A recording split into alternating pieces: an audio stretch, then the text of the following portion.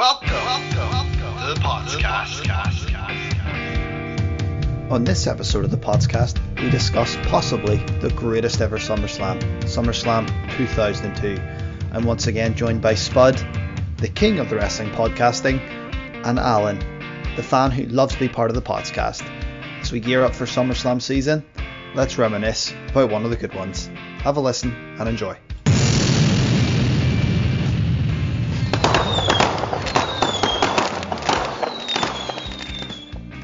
Well, welcome to this episode of the podcast. We're going to review SummerSlam 2002. I'm joined by the man who never misses, Spud. Spud, what's going on? How are you? Streak continues. I'm on every wrestling cast so far, so why wouldn't you have me back? I'm all good, mate. How are you? I'm excellent. I'm very, very glad that we're doing a wrestling cast with you on it. You know, I think it's important, you maintain consistency, and we both are the consistent factor here. Also joining us is lifelong fan, now becoming panel member. We are joined by Alan. Alan, what's going on? How's your day going? Yeah, not too bad. Bit of a quiet one. Worked this afternoon, so nothing too mad. Pretty good day all round. Yeah, happy enough. We're going to talk about SummerSlam 2002. In my opinion, one of the best SummerSlam events there ever has been. Probably number one, actually, to be perfectly honest. It was held in New York, in the Nassau Veterans Memorial Coliseum, now the Izod Center, which is a lot quicker and easier to say, in New York, well, technically New Jersey if you want to be geographically correct, but the 15th ever SummerSlam. Spud, do you remember yourself as a kid get into this SummerSlam? What were your thoughts, or am I asking too much of your memory? Probably asking too much. I remember the hype with Brock Rock and Triple H HBK, but yeah, I don't remember sitting watching it on the night. I would have been about 14 at the time. Yeah. No, not off the top of my head. I remember vague stuff about it, but no. Yeah. I rewatched it, I enjoyed it, but I don't remember it at the time.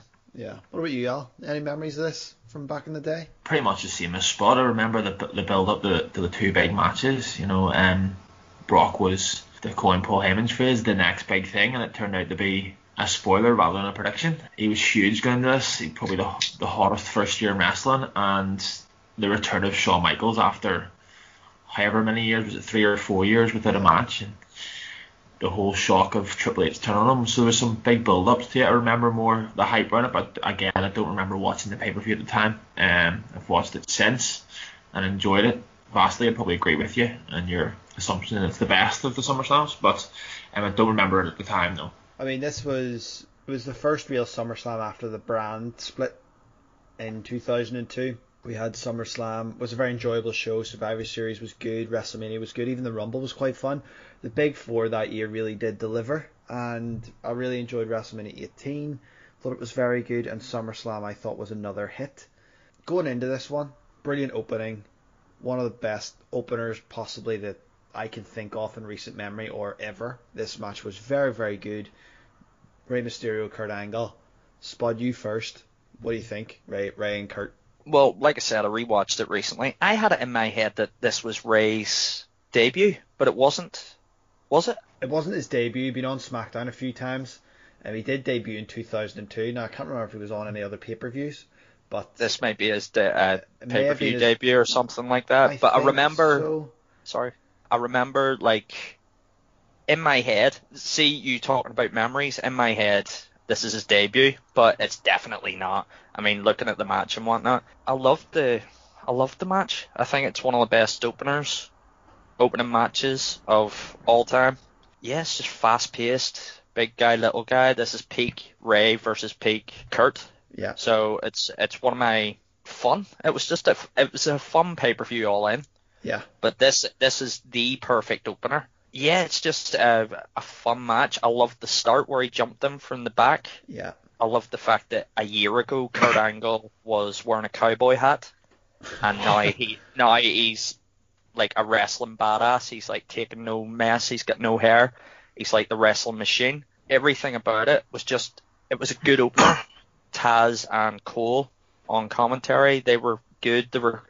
Michael Cole called a few things wrong and stuff like that, but I'm trying to be positive about him for once. I think when you're not listening to him for 3 hours and you get a break in between, he can be okay. Some of the reversals and the moves are great.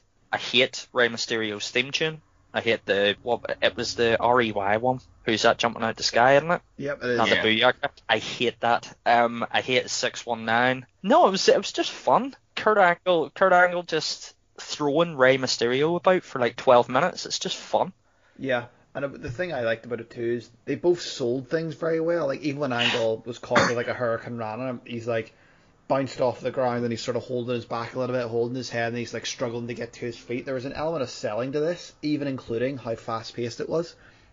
Yeah, even when Angle was on, I've actually did notes for a change, lads. This is the first time since the very first podcast that we did. So there, even like when Angle was punching and grounding, Rey, he was like looking at his hand. He was hurting his hand. He was hitting him that hard. Silly things like that.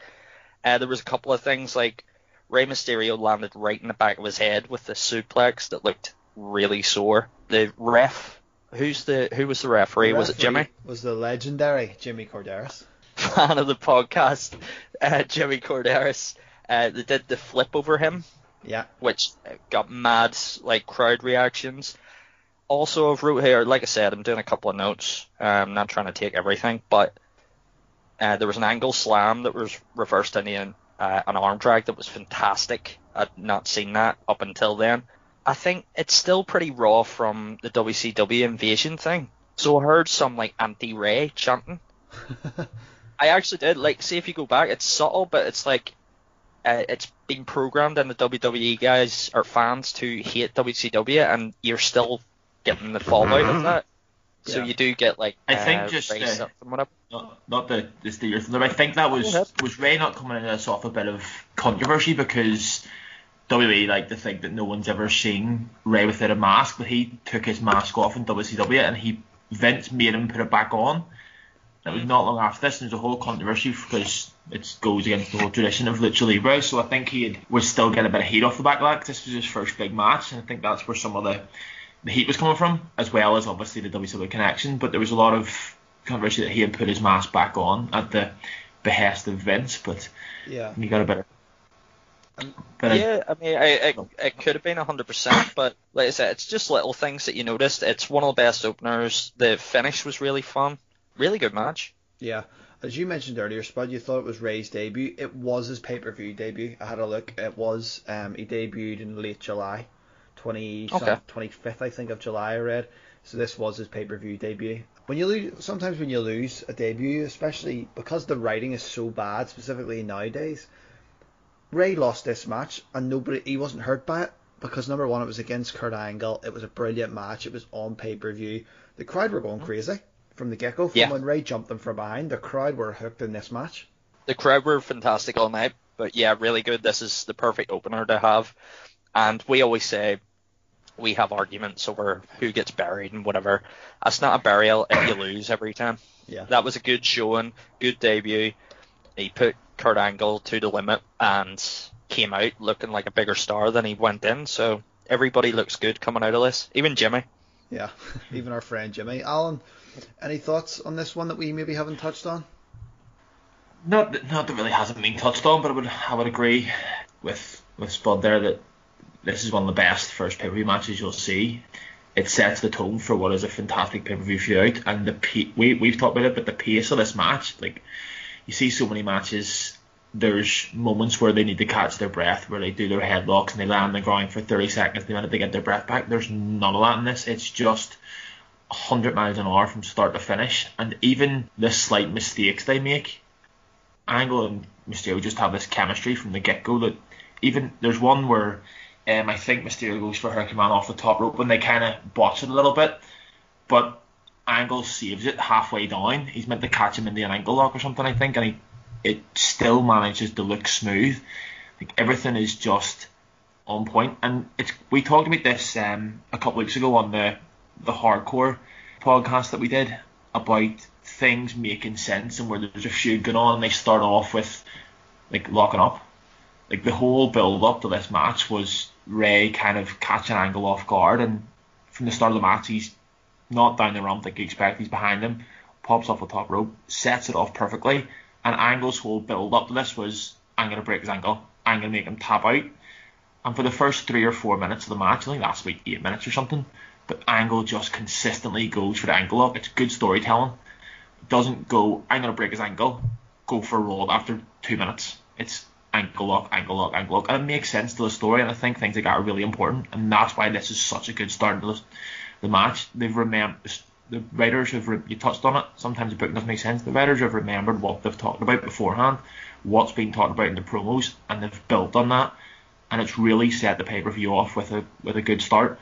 As you said, no one comes out of this week. Angle's just came off. I might be wrong, but was he at a triple threat match for the title at the pay-per-view before? Yes. Yep. Him, Rock, and Undertaker, which is actually a very underrated triple threat. It's actually a very good match. And also I knew The Rock was in. Yeah. But he's came straight off this to a debut with Rey Mysterio, who's known as a cruiserweight. It could very much have been a step down, but it wasn't.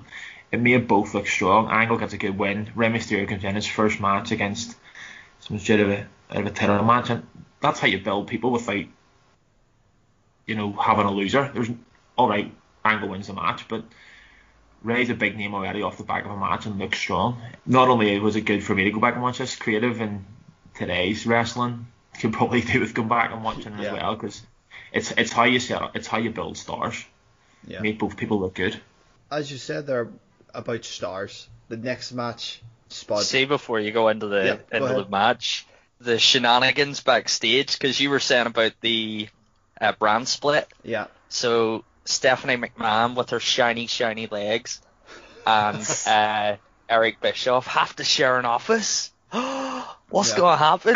That shenanigans unfold. But yeah, I remember them two just slapping at each other all night and slagging each other off, going, here, RVD's quite good, I'd love to see him on SmackDown. It's like, I just forced fun. It's like, but yeah, next match, what is it there, Patsy? It's two stars. To be sorry, that was quite good. I sort of skipped that, but you're right. Yeah. It was sort of this forced humor, like, oh no, it's the first real pay-per-view that everyone's been together since WrestleMania. There've been talks of people being swapped on shows, who's going to get swapped or what's going to happen. Definitely an intriguing sort of segment for those that were hooked in wrestling at the time. But the next match was not short in star power. Sort of goes under the radar. Probably wasn't as good as the previous match, but given the two people in it, the star power carried it. We had 16-time world champion Ric Flair and Le Champion Chris Jericho in a match. But I know you had some unique stats and fun stuff about this match if you want to share. Oh yeah, right. So, well, go to Alan. I started the last one and I took all of Alan's points. If you want to go to Alan, I'll sort of fill in the blanks. Right. Okay. See what he thinks about it. Just to sort of think about it. You know. Think that's very nice. That's very, very nice. I am a nice guy. Spud, as a holder of the streak, to give a fan a platform. Fan becoming a panelist. Give him the rub. You're putting them over. Now that you've been put over, what do you think about Ric Flair, Chris Jericho? First of all, I'm feeling privileged. I might have to hang up the podcast and mic after this. Spud's really put me in a position there. Sometimes you should quit when you're at. No, in all seriousness though, this match reminded me just how good Ric Flair was. Not necessarily at his peak, well, nowhere near his peak in this match. He's 52 in this match, and he's hanging with prime Jericho. And to put it into perspective, okay, The Undertaker was never technically as good as Ric Flair. He was never as good a wrestler, while he was a fantastic character. But at 52, The Undertaker was stinking out WrestleMania with Roman Reigns. And at 52, Ric Flair is putting on, okay, it's not as fast-paced as the Mysterio Angle match, but it's a pretty solid pace. They said the whole way through this, Jericho is at his peak, and Ric Flair does not look out of his depth whatsoever. Like, give this guy his dues. You see Ric Flair now coming out, and you're almost sick of the sight of him because he's a parody of himself, but he's phenomenal in this match. The two of them are Ric Flair is probably the best to ever do it, and Jericho is one of my favourite ever wrestlers, so the level of ability in this match is phenomenal, and they sell it so well. They're both kind of heels. Ric Flair's maybe a bit more face at this stage, although he'll hate me for using the terms. Remember an interview did a few years ago? But he still has those tendencies, and even whenever Jericho starts off, I'm pretty sure it's quite early in the match. It's been a week or two since I watched it now, but I'm pretty sure in the match Jericho slaps on a figure four, and it just sells so well. The whole match itself, it builds up, and you kind of think, okay, Jericho's going over, and then quite near the end, Ric Flair kind of takes his lead, and halfway through the match gets busted open, doesn't he, as he always does at that stage. I don't think Ric Flair wrestled a match in between sort of 98 and 2008 that he didn't get busted open. It just looks good with the hair, doesn't it? The blood really perfectly. That bleached blonde hair does just set him off. But yeah, there's they also sell pretty well. Even the commentators in this match really get involved well whenever Jericho puts on the figure four and Flair taps out but grabs the rope at the same time. It's just subtle things like that make Ric Flair so good in the ring. I have no doubt that he's probably come up with that himself backstage. I don't reckon that's something that the writers have told him to do. I reckon he's probably, he's so good in terms of selling a storyline within a match that he's probably come up with that himself, that, okay, let's be smart, let's grab the rope and tap out with Jericho, let's go. And then the commentators get involved and they have a little back and forth over it's JR and the King, the best commentary team between them and the Brain and Gorilla Monsoon, probably the best commentary team that we've ever had, and they make the match even better. It only lasts 10 minutes or so, but it seems like it tells an epic story from start to finish. Let's match. Ric Flair, as Ric Flair always does, comes out on top at the end, and I don't think it really did much in terms of either man's career. I don't know where it went after this. I know some of the matches had real progression, and I might be wrong, this might have led on to some great storyline, but I don't think it really went anywhere after this, but it just told a great story in the middle of a pay-per-view that was full of great matches. Yeah, to me it was a bit of a quick build feud just to get both guys on the card, bit of star power, put them against each other.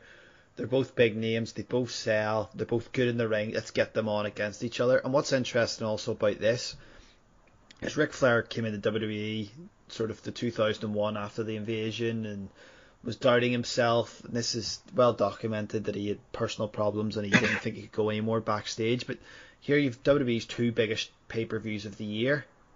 Even if you include the Rumble, I guess you could include the Rumble and go three. Ric Flair had a high-profile match at the Royal Rumble in the street fight with Vince. At WrestleMania he was given The Undertaker, and at SummerSlam he was given Chris Jericho. For someone who's doubting himself and doesn't think he's got it anymore, there's a high level of trust there in the company. They're putting them against established stars, to either go over or to get them over. But what I loved the figure four from Jericho and Flair grabbing the rope and then tapping out. It fits his character so well. Jericho stops screaming at the ref, it's over, and he's like, no, he got the rope. It's so good for Ric Flair's character. And something else that I loved before I go to Spud here, when this match ended and Flair won and was walking up the ramp, the camera went to Jericho and he had hands on his head and he was going, oh, you son of a bitch. He goes, you stole that. He was selling losing, and I thought, brilliant. That's what's missing a lot in today's wrestling, I feel. It's not just selling in the ring, but it's selling losing. And Jericho looked frustrated, and he was like, he kicked the steps and he was kicking the sort of the barricade on the way out. He was frustrated that he lost, and I thought, you know what, it just added that little bit to it. Go ahead, Al, and then we'll go to Spud. I agree with what you said there. Yeah, they really made it seem like it mattered to win or lose. Whereas sometimes people have matches these days and they get beat and they just roll their ring and dander off. But I just realised that I've absolutely made myself look like a complete idiot, because this match did Flair not get a title shot off this match against Triple H, which then kind of slow built up the Unforgiven, where he teased him with the sledgehammer and led to the creation of Evolution. I'm pretty sure actually this match was the starting point for. So I'm nearly certain that I've absolutely talked a load of nonsense about this not really leading anywhere, and it led to one of the best factions, if not the best ever. And this was the start of a storyline towards. Possibly, I'm 99% sure that. Perfectly I'm 99% sure that Flair got a match against Triple H for the title, and then at a later pay-per-view he teamed with Rob Van Dam against Jericho and Triple H. And then from that, I'm sounding like Neil here, rounding off all these matches. I'm nearly certain that it ended up that Van Dam and Triple H were in a title match, and that's when Flair teamed up with Triple H. it wasn't long after that they kind of ended up going to Evolution. So this match, I'm nearly certain, actually did have a pretty big impact on wrestling up until even today. So yeah, completely disregard the nonsense I talked about really not mattering, not leading anywhere. You could be right. I don't remember. Spud might remember. Spud, give me some thoughts on this match, and then anything else you want to talk about regarding Jericho and Flair. Right. So, see if you watch this back. There's a couple of things. There's nothing I want to add because Alan's pretty much covered everything. Right. So Flair did 5 moves the entire time. I made a note. He did. Where is it? Sorry. He did. Well, obviously the chop and the figure 4 to finish. I'm counting low blow as a move. He did a back body drop and a back suplex. So there's your 5. The rest of the time it was his wee punches that he does, his wee short punches, chops, woo. It's his first SummerSlam as well. Ric Flair. There's a little fact for you. Uh-huh. Also, talking about getting buried, why did Jericho continually bring on Fozzy to get slobbered about by King and JR? That's right. The commentary in that match is actually very, very funny. I remember in that now where we said Jericho's a rock star, and JR's like, well, it's not the type of rock I'd want to listen to. Yeah. Also, I think, see the robe that Ric Flair came out with? It's like the blue and silver, blue and white kind of deal. Yeah. I think that's Charlotte's from Mania. Oh, remember really? A couple of years? Yeah. If you looked at it, it just reminded me, and I remember she said that it was made from one of her dad's old robes. Mm-hmm. I believe that's the same one. If you look back, I don't know 100%, but Jericho was 2 when Flair debuted. Another couple of things. Well, a couple of questions that I want to ask is the chop the most over move ever? It's up there. Quite like possibly. when you actually think about it, every chop gets a woo. Exactly. No matter who does it, no matter what company, that might be the most over, maybe over the last 40 years. It's not impactful, but it's always guaranteed to get a woo. Yeah. Even Baron Corbin gets a woo, and he gets nothing. Yeah. So I think you're probably hitting the nail on the head there. Yeah.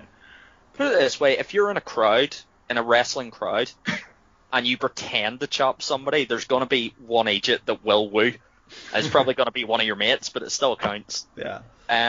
Flair does the best with so little. It's 2 cheaters trying to out-cheat each other. I like that. One's a face and one's a heel for no reason. Just the facial expressions and how the crowd react to them. Is Jericho the noisiest wrestler ever? Because him or Mankind. Mick Foley's up there. Did you ever hear Carmella count? Well, I'd never really thought she was that loud. I've seen her live. I've been quite close to the front row, and she wasn't loud. She just screams at everything. Although did she? No, I'll not say what I was going to say. Carry on. Apparently, Mankind doesn't realise he's doing all those mad noises. You know that? Acha, acha. Yeah, I heard that before. Someone told me that. He said in his book, I think he said it in his book. Couple more things. It's one of the only times I think Ric Flair won with a figure 4 in WWE. And Fozzy, I popped for Fozzy. That's pretty much it. Yeah, no, it's a fun match. It's not my favourite match of the night by any stretch. I like the storytelling. Like you said I think Jericho's really good at selling losses. Yeah. Even against Michaels, was it the Mania after? Yeah, the low blow, and then he storms up the ramp and holding his head and looking back and stuff. Everything. I really liked it, really enjoyed it. But again, going in with a critical eye, I was kind of not watching it as a fan, as somebody that's going to talk about it in a podcast. You noticed how limited Flair was, but you noticed how over he was because he didn't need to do 50 flips and 100 suicide dives. He's just a guy. He literally did 5 moves if you don't include punches, and he was up until like the HBK Triple H match. He was probably the most over on the card up until then. You could argue maybe Ray, Kurt, and whatever, because that was the opener. But people love Flair. I love Flair. Yeah. I think he's great. Yeah. But great match. Short, fun, storytelling, cheater. Just fun. I forgot this match happened. This is one that I was pretty intrigued to go into, and I wasn't disappointed. Yeah. I'm going to ask you a question there, just on something you said. You're pretty much saying Flair done so much with so little just because he was over. That's definitely, in my opinion, that's a lesson for today's workers. Here's a lad here that done very little in terms of his in-ring work at this stage of his career, but because of who he was, his character, his gimmick, his person, whatever way you want to word it, he was just over. He didn't need, as you just said, to do flips, to do somersaults, to do dives, to have super kick parties. He didn't need any of that stuff. He was just over because of who he was. Is that something that's missing in today's product? Well, it's gained from being a 25-year-old or 25-year veteran from then. You know, it's Flair. Flair's 52, as Alan said. Yeah. So he's going in. Everybody knows what they're getting with a Flair match. I don't think I could debut and do what Flair did and get his. Yeah. But he's really good at selling. I've always liked talking about noisy wrestlers and whatever. When he gets hit or chopped, he sounds like he's in pain. Yeah. He's like, oh God, and he does the, oh God, you know, also one of the noisiest wrestlers ever, Albert. Just throwing that out there. But yeah, I just think his expressions, how he sold, it is a lesson to an extent, but you need to get yourself to that point. You need to get over first before you could do that.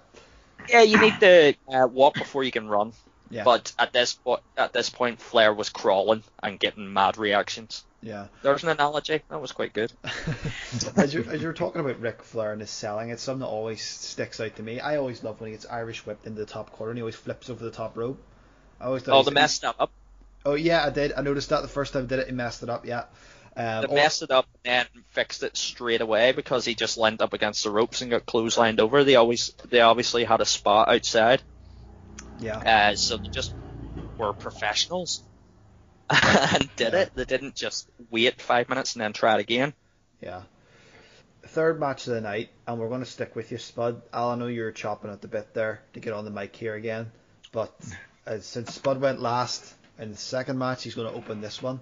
2 wrestlers in the mid-card, both quality workers. Both of them have legendary status. Edge recently returned to WWE. Edge and Eddie Guerrero. What do you think?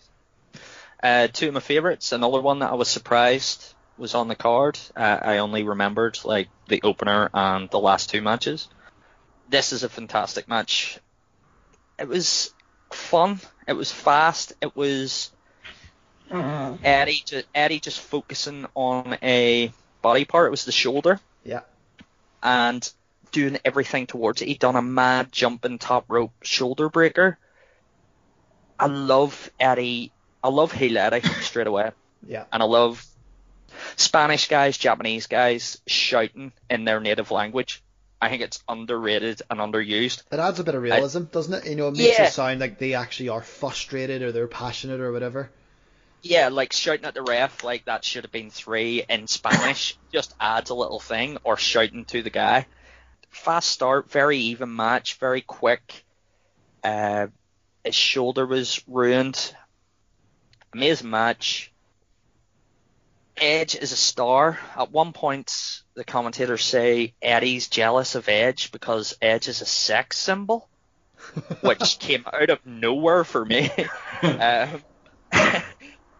He did the frog splash from the top rope onto his shoulder. I just love little things like that. Nobody works a body part anymore, or if they do, they forget about it halfway through the match. Fun. There was a couple of really amazing Northern Lights suplexes, a couple of suplexes in general. Execution, his DDT might be the most kicked out of finish of all time. It might be. I mean, it's not even his finisher anymore, but yeah, just a great all-round match. Two big stars coming up just shows how much faith was put in there. Also, the fact that they go on to SmackDown to be the SmackDown 6, quote unquote. Yeah. Heyman was there, obviously, and he was in charge of the SmackDown, so he obviously looked at that match. He had to have been watching that match. Yeah. And been like, these are the two guys that I can build a brand on. And that was around the time of SmackDown too, that Raw really had the star power, and SmackDown was sort of trying to create stars, and it was really putting on the better quality wrestling, whereas Raw sort of had the bigger name, bigger storyline type thing. And every time you watch SmackDown, like, that was a great match, that was a brilliant match, that was a class match or whatever. And these two really epitomized it to an extent, along with a couple of other guys. Yeah, like I said, it's SmackDown 6 or whatever you want to call it. Yeah, it's just it was a fun match, really, really good. Two young guys that are going to be, well, going different directions, I suppose. But it was Edge that won. He won with a spear, didn't he? Yeah, execution and then a spear. Yeah. Yeah, loved it. Really, really enjoyed it. What do you think, Alan? Kind of sad Edge came back, to be honest, because he was phenomenal. For 10 years, he was as good as it gets as a heel.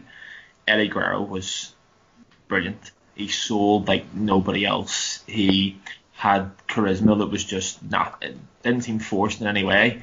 Not long back to the WWE, I think, did he get let go over getting caught drink driving or something. He wasn't long back, and this is one of his first feuds. He just moved to SmackDown before it.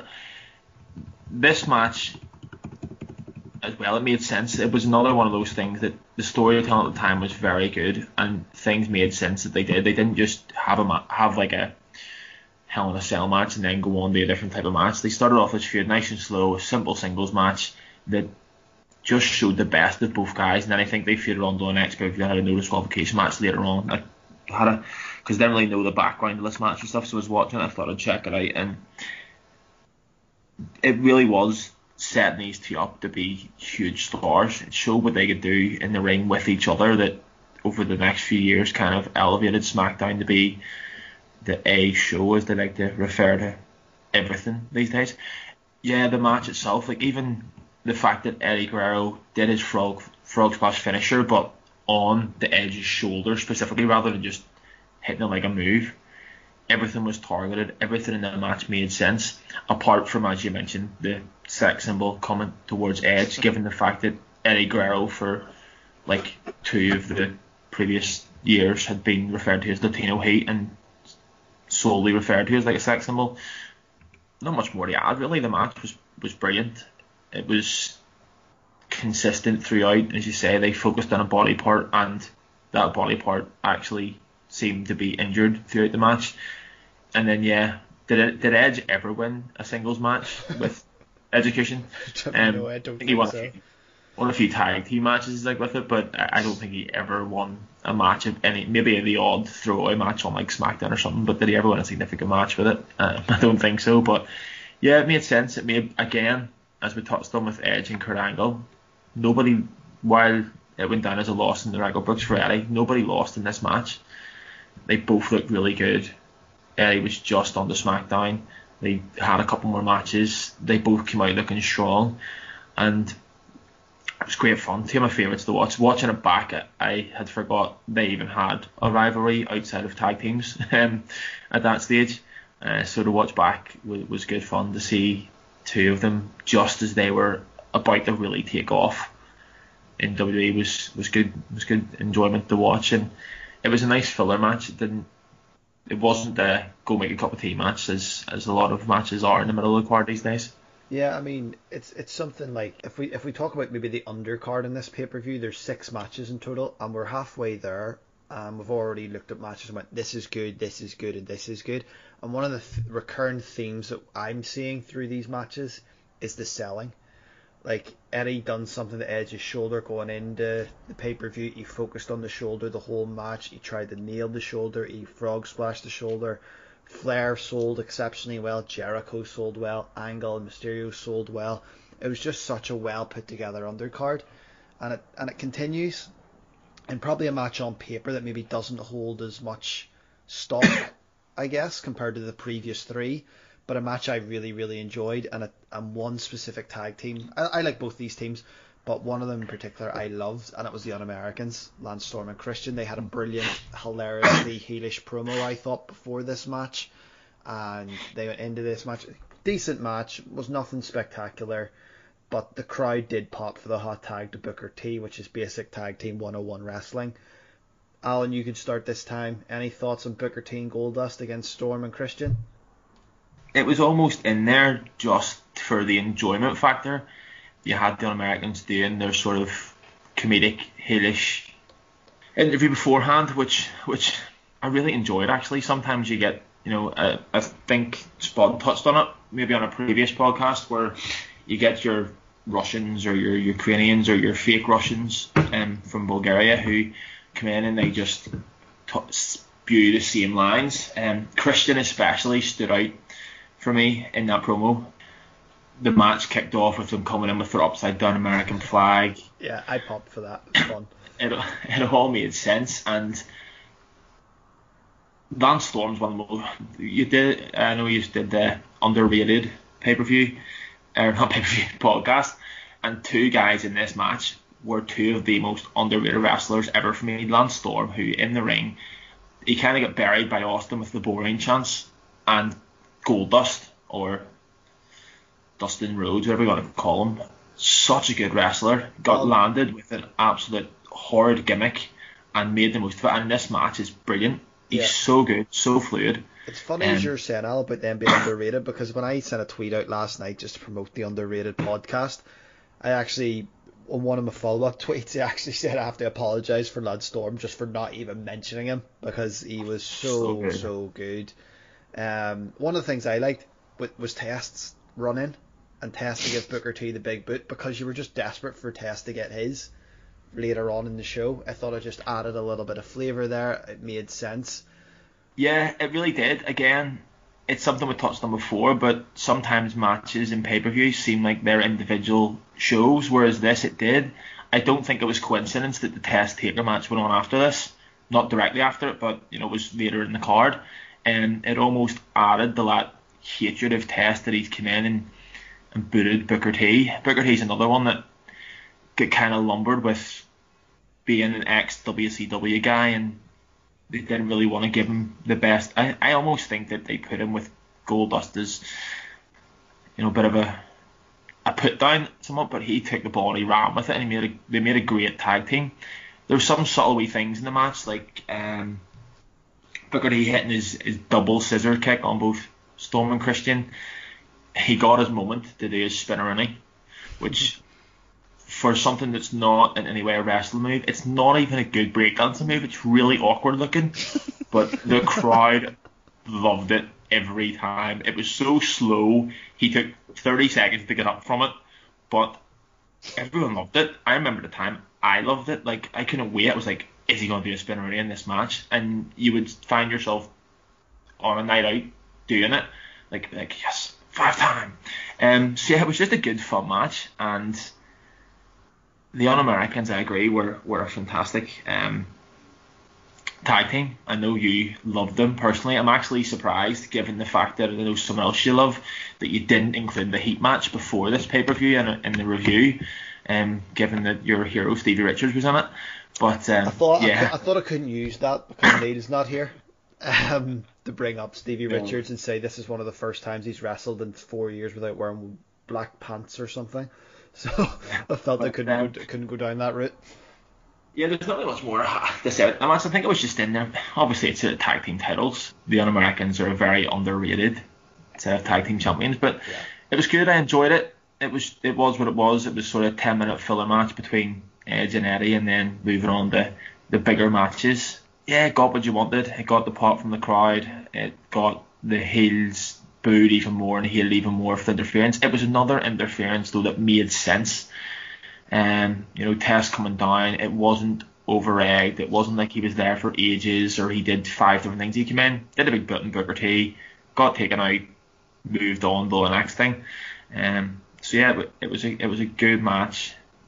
Probably underrated on the card because of the other fantastic matches on it, but it was enjoyable. Yeah. Spud Gun, any thoughts? Yes.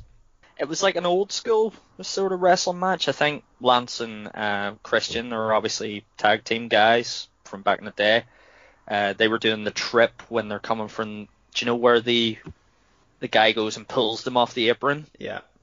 Love that. It's like you never see that anymore. It's so underrated, isn't it? It's so heelish. Yeah, it's so heelish. It's so and easy. It's such an easy move. It's an easy move to take. USA chants. Nobody was over in this match except America. Booker T and Goldust just benefited from being born a couple of miles south from Lance and Christian. On Americans, the Canadian thing is the easiest and most harmless, I would say. Foreigner versus gimmick. I'm doing quotation marks there. Versus American thing. Yeah. Because it's literally just, I don't like America. JR hates when people don't like America. Yeah, and I don't know whether he actually hates it or he just sells it well, but he's brilliant at it. Do you know what he I think? sold the life out of it in that match anyway. Yeah, he was not impressed with Test running in. How could they? These guys are fighting for their country. It's like, all right, calm down, JR, come on. Couple of things.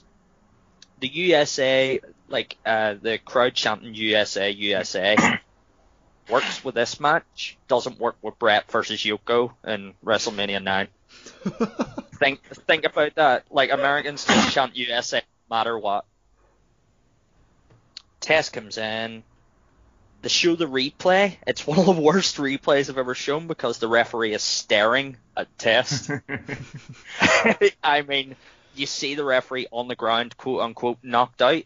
He is looking at Test. We all seen him. He's 6'7" or whatever, and he's booting Booker T in the face. Anyway, we've always said about the placement of matches on cards. I think this is one of the best ordered, I suppose you would say, top to bottom cards that WWE's ever put on. This is just there, and it's honestly, it's a great match.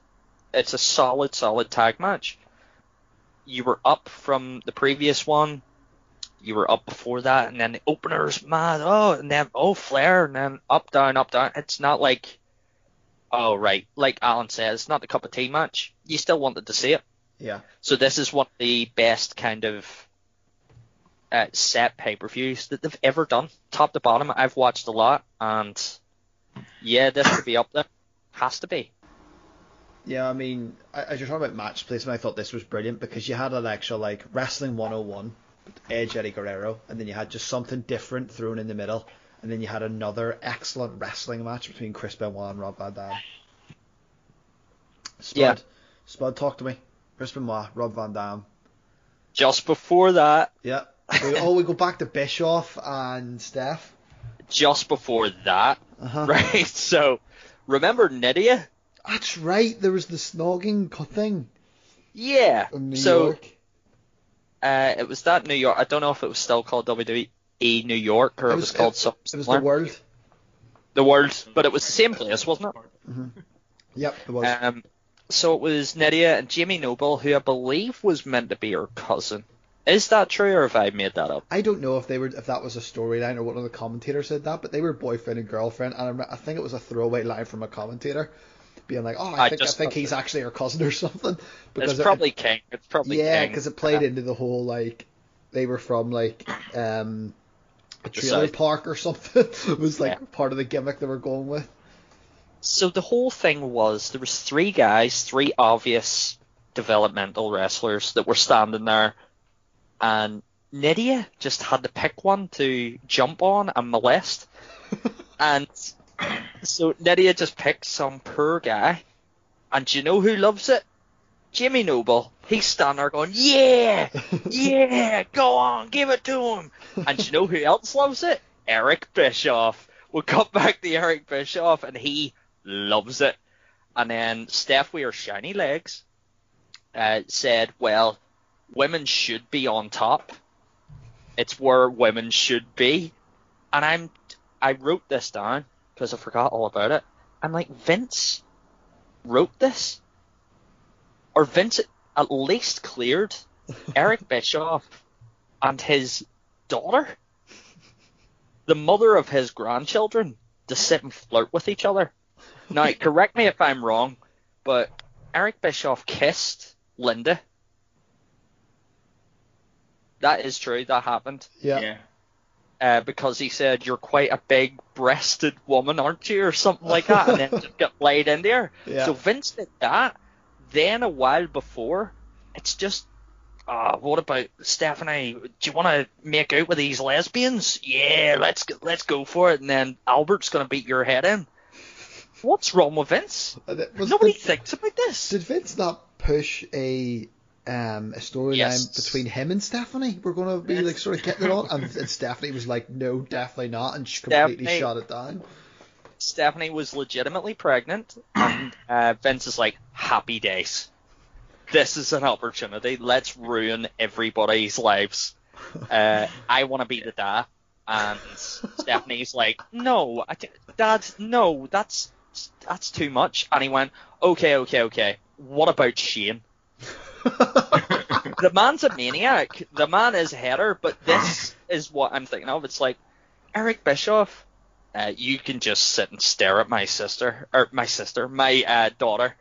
Sister would be better. I mean, if he had a sister, he probably would have tried that too.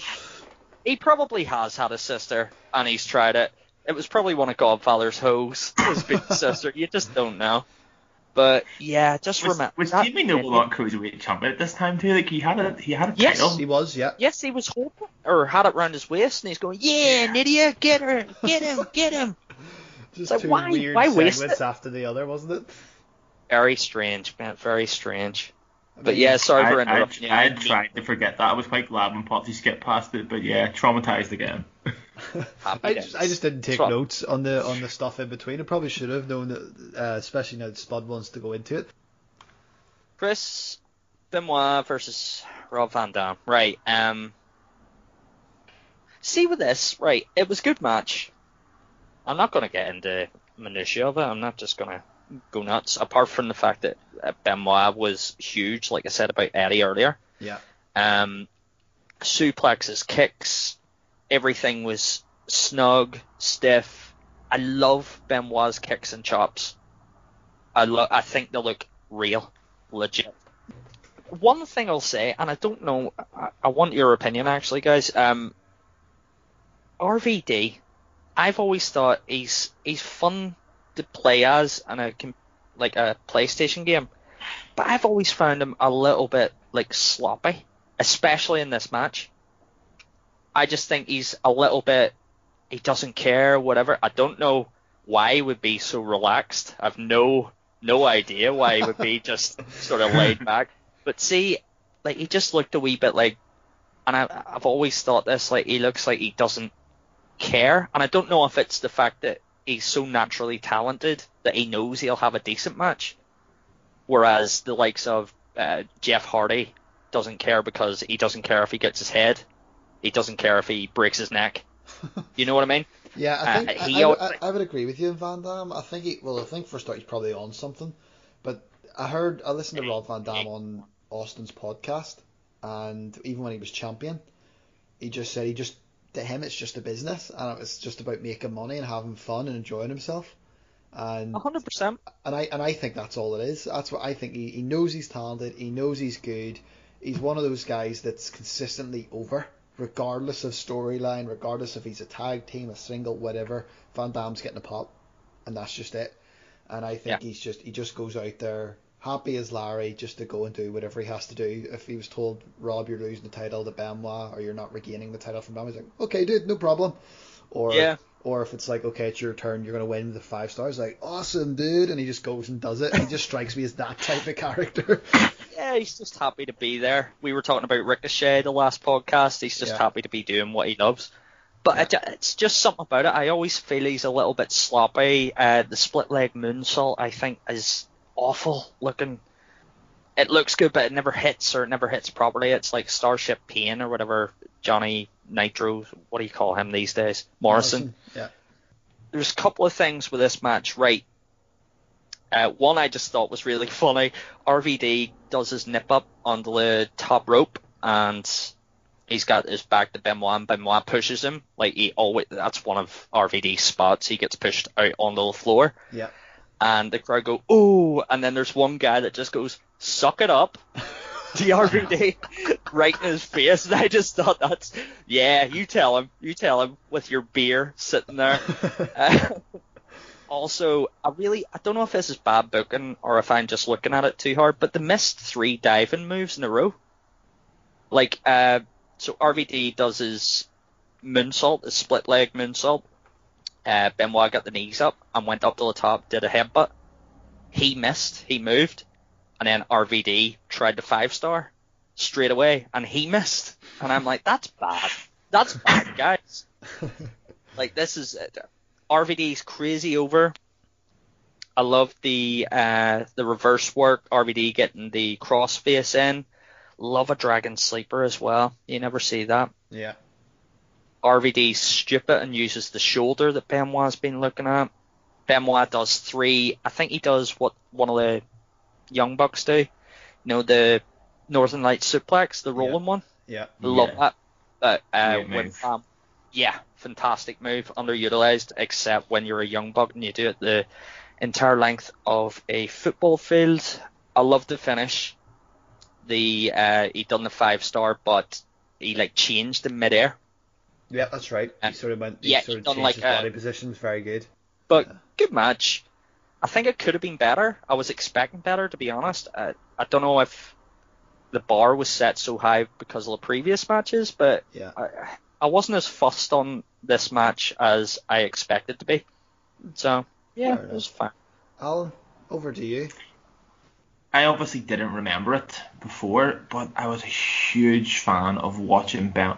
While I wasn't particularly a huge Benoit fan, I was a huge fan of Benoit's matches.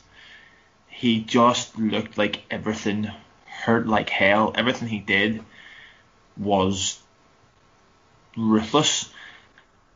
RVD, I'm quite similar. I've never been fussed on him. I know he's massively popular. I know he can put on really good matches. I know he's supremely talented, but never found him particularly, enthralling.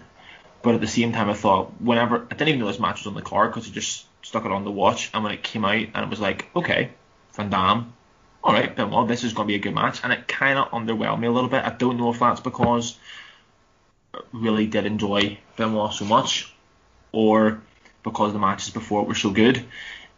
One thing I will throw in, seeing as I'm throwing in random facts about matches, is this was the last Intercontinental title match before it was actually the Euro Continental title, the Steeler line from R-Truth, because he had only just recently unified it with the European Championship, but then the next night it became the Euro Continental Hardcore title because he beat Tommy Dreamer, one of my other least favourite wrestlers of all time. They unified with the Hardcore match. But I think the best thing about this match was probably not the best thing about this match. That makes it sound really awful. But the most interesting part about this match was the back and forth between Steph and Eric Bischoff, as cringeworthy as it was. And it gave it a bit of meaning.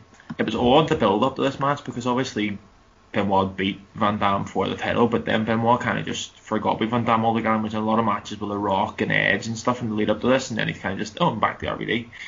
But yeah, I wasn't a big fan of the match. It was probably my least favourite match the second least favourite match on the card. We're going to come to it in a minute.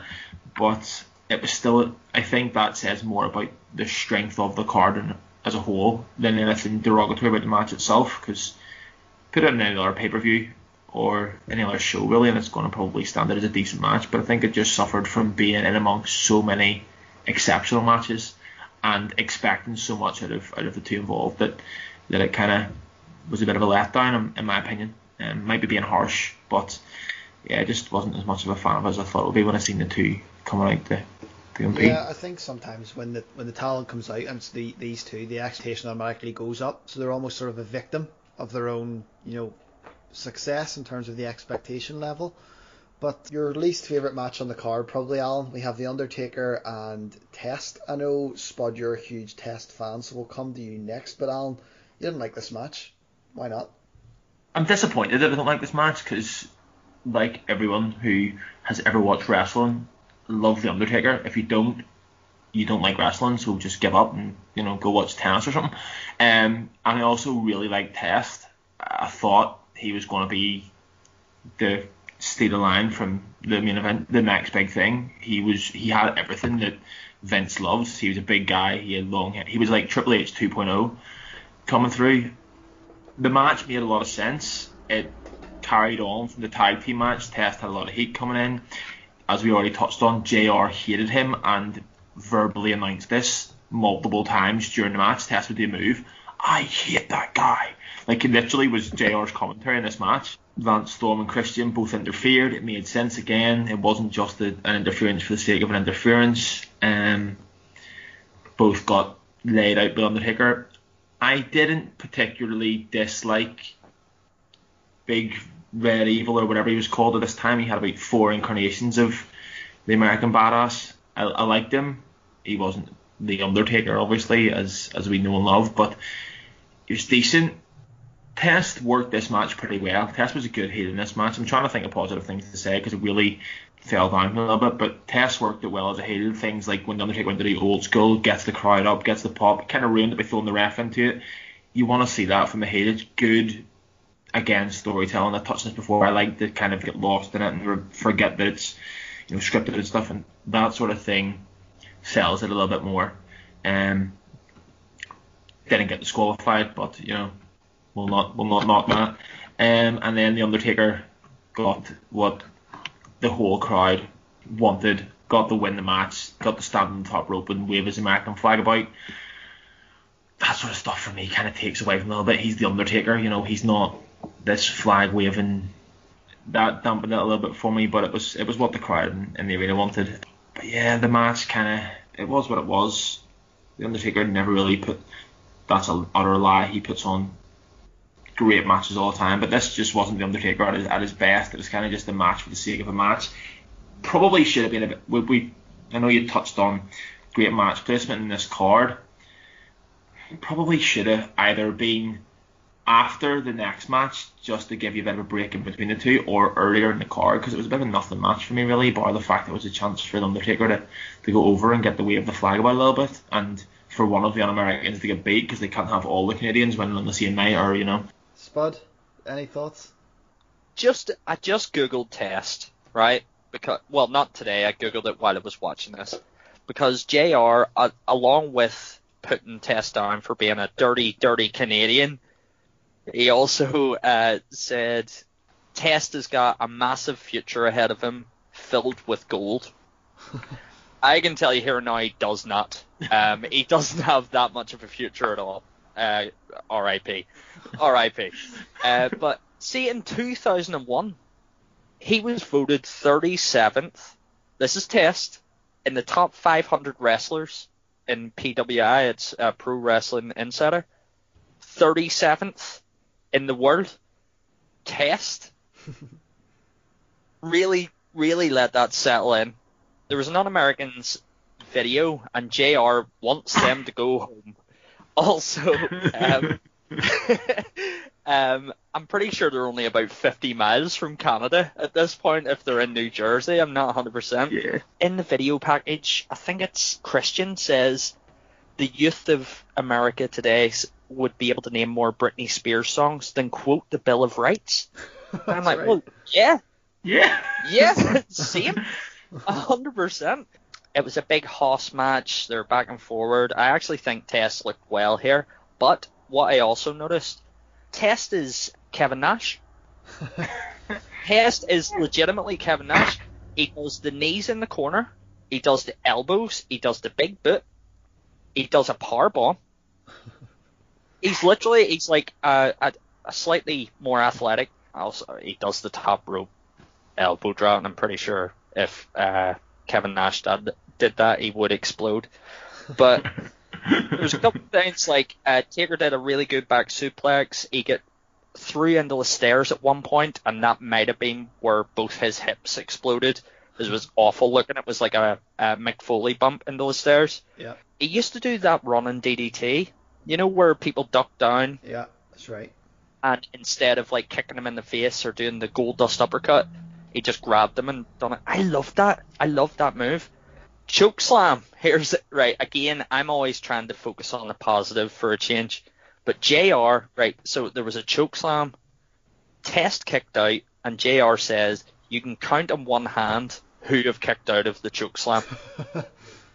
Now, that is true, but you would need to use that one hand dozens of times. keep a tally of it in your head. Lance and Christian, they get chokeslammed, and Big Bird, whatever. Tess got a chair kicked back in his face, like that. Tombstone, here's another one. Right. So he did the Tombstone. He sort of semi-retired that when he done the midlife crisis taker. He started doing the last ride, but Test is too big to do the last ride too.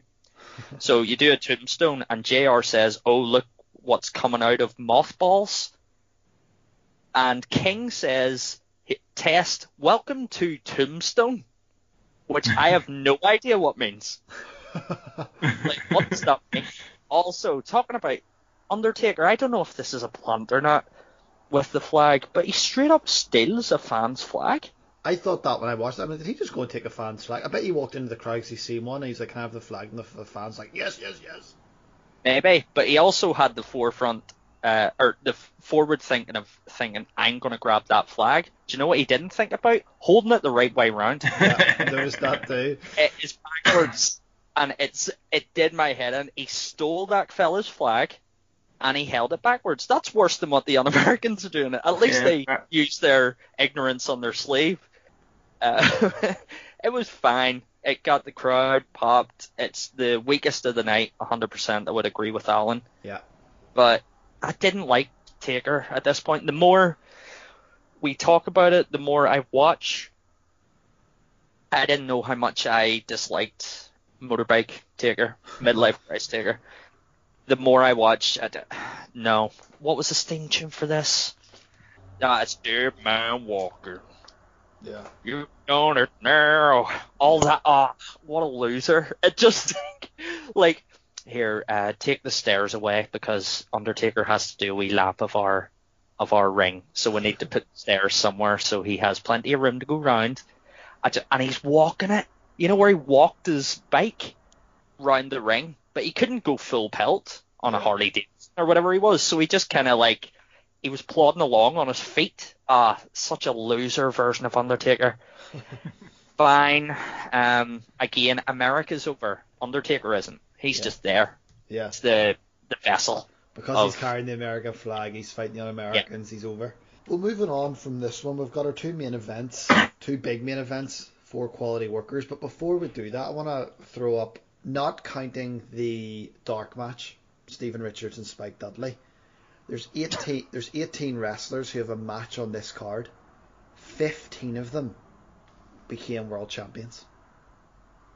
Wow. Only Lance Storm, Goldust, and Test were the only people not to hold world title gold, which says a lot about this card, the people on it, how they were booked, how they continue to be booked, the writing at the time. I just thought it was very, very good. When you look at that, 15 out of 18 competitors on this SummerSlam card were world champions. That's a great show. Pretty impressive. That's a really good fight, yeah. Yeah, I mean, I actually didn't even realise that until I was looking through the card as we're on the podcast. And I was like, wait a minute. Angle and Ray, that's a world title feud. Flair and Jericho, that's a world title feud. Edge, Eddie. Yeah, no, 100%. And I was just sort of going through, but every match at some point, every match had someone in it, even though maybe Lance Storm and Goldust never got the top level. Christian and Booker T did. Taker was obviously a world champion. And then we'll have arguably two of the greatest world champions in terms of what people might argue up next between Shawn Michaels and Triple H. Who wants to start this one? And I'll go to the other one to start Rock and Brock, but who would like to start with Triple H and Shawn? I'll go with a bit of controversy first of all. Okay. Which I would never quote any of that. I wish this match had never happened. Because now, don't get me wrong, the match is fantastic. There are some brilliant storylines come off the back of it. The build-up was great. It hooked me. Like, it's one of the few matches you remember from the time. It hooked me in. But, Shawn, why did you have to come back? Like, stay retired. Well, not even touching the fact that he's came back again after his second retirement. The only reason I'm glad this match happened, there's some fantastic stuff come off the back of it. Alright, obviously he has his feud with Ric Flair and Jericho, and suddenly I'm talking myself into being glad it happened. I'm glad he came back because the Undertaker matches were worth it. But yeah, like, everything about Shawn Michaels beforehand was special. He was like, he had this aura of like almost myth about him before this match. Like, people that hadn't seen him were like, oh, it was Shawn Michaels, he was the best ever. And he came back, and yes, he had some fantastic feuds, yes, he had some fantastic matches. Wrestling world in general would be worse off. Probably the best Mania match ever against Undertaker came after this one, but I don't know, there's just something about it that I kind of wish he just stayed retired and kept that myth, because then he went on. I still think, despite the fact he retired after Mania, he went on a bit too long, and then he came back again. Those awful, god-awful matches with Triple H and Taker and Kane would never have happened if he hadn't have came back for this match. But yeah, that being said, the match was fantastic. Shawn Michaels took one hell of a beating in this match, and the commentary team sold it. Like, this was JR at his best. You could almost hear the pain in JR's voice, as if he was the one getting beat up by Triple H. It was brutal to watch. At times you thought Triple H is going to end Shawn Michaels' career that he hasn't even had. It was one of the most unexpected turns I've at that point ever seen, and still to this day probably the most unexpected, alongside, maybe not on as a grander scale, but alongside Seth Rollins turning on the Shield is probably the only thing I can think of that comes close to this as someone turning on their mate. It was just, everything about the storytelling in this match was great. It obviously led on to some other big things. I'll not go into too much about the match itself, because I'll leave that for Spud to break down for us a little bit. But yeah, I really enjoyed the match. I thought it was brilliant. I thought it told the story really well. I think from a story point of view, it'd be better if Triple H had won. But Shawn had to win. It was his first match in 4 years or something. And the way they ended, sometimes matches are enough to the end, and they have this non-sanctioned match, and you think, okay, this is it. Whoever wins here is like the guy. It's done and dusted. But no, Triple H, being the ultimate heel that then took over WWE, was like, nah, I'm not having that. You won the match. Whack. Have a sledgehammer to back. And it wasn't like the way you see a sledgehammer where he puts his hand over the top of it, and your granny who's never watched wrestling can see that he's like just pretending himless. It was like a proper swing right into the back, and you're like, they're kind of going, how does that work and not actually break his back? Even though you know that it's staged, you're still like, Shawn Michaels is never going to walk again, never mind have a wrestling match. So yeah, the whole thing just was a proper fight. It wasn't a wrestling match. It looked like a proper fight, and that's what it's supposed to be. We touched on it before about people going into matches where they're meant to hate each other and starting off with lock up. Nah, not this. These two just beat the life of each other. Shawn Michaels came straight out punching and kicking and trying to do anything he could to hurt Triple H, and Triple H focused on the backbreaker after backbreaker after backbreaker to start the match off. So it all made sense. It was a fight. It wasn't supposed to be a wrestling match, and they sold it that way. So many times you see these fights, street fights and stuff, where they're putting each other in like headlocks and arm ringers. Nah, just beat the life out of each other, and that's what they did here. It's fun. Yeah. Before we go to Spud with this, one thing I loved was every time Shawn Michaels got a little tiny bit of momentum, Triple H would do a big move, a backbreaker, big clothesline, and it would knock Shawn down, but it would completely silence the crowd. So when Shawn later on the match started to tweak and started to get some offense in, the crowd just popped and it exploded. And I loved that little bit of subtle storytelling to get the crowd up for the bigger moments or the high spots later on in the match. Spud, over to you. Just before, yep, go ahead, Al. And just before we pass across, the one negative in this match is, and while I said that I understand why Shawn Michaels had to win, don't win it with a roll up. Like, he's put him through a table, he's been pedigreed, he's been like done an elbow drop off a ladder and stuff, and then he win. Like, this is a feud where this guy's trying to end your career that you haven't really got at this time. Like, You don't roll them up for a win. Like, make it something special to finish the match if you're going to go through all that. That bugs me. I remember watching it and I forgot that's how he won. And it just came back in my head there. And I was like, no, that annoyed me watching that. And it annoyed me thinking about it again. Like, that's not how a match like that should end. Spud, thoughts? I've never agreed and disagreed with somebody so much in my life. Okay, so I've literally wrote down here, was anyone shocked that Triple H did it? Like you said, it was one of the most surprising, like comparing it to Seth turning on the Shield. But he'd already turned on him and then attacked him.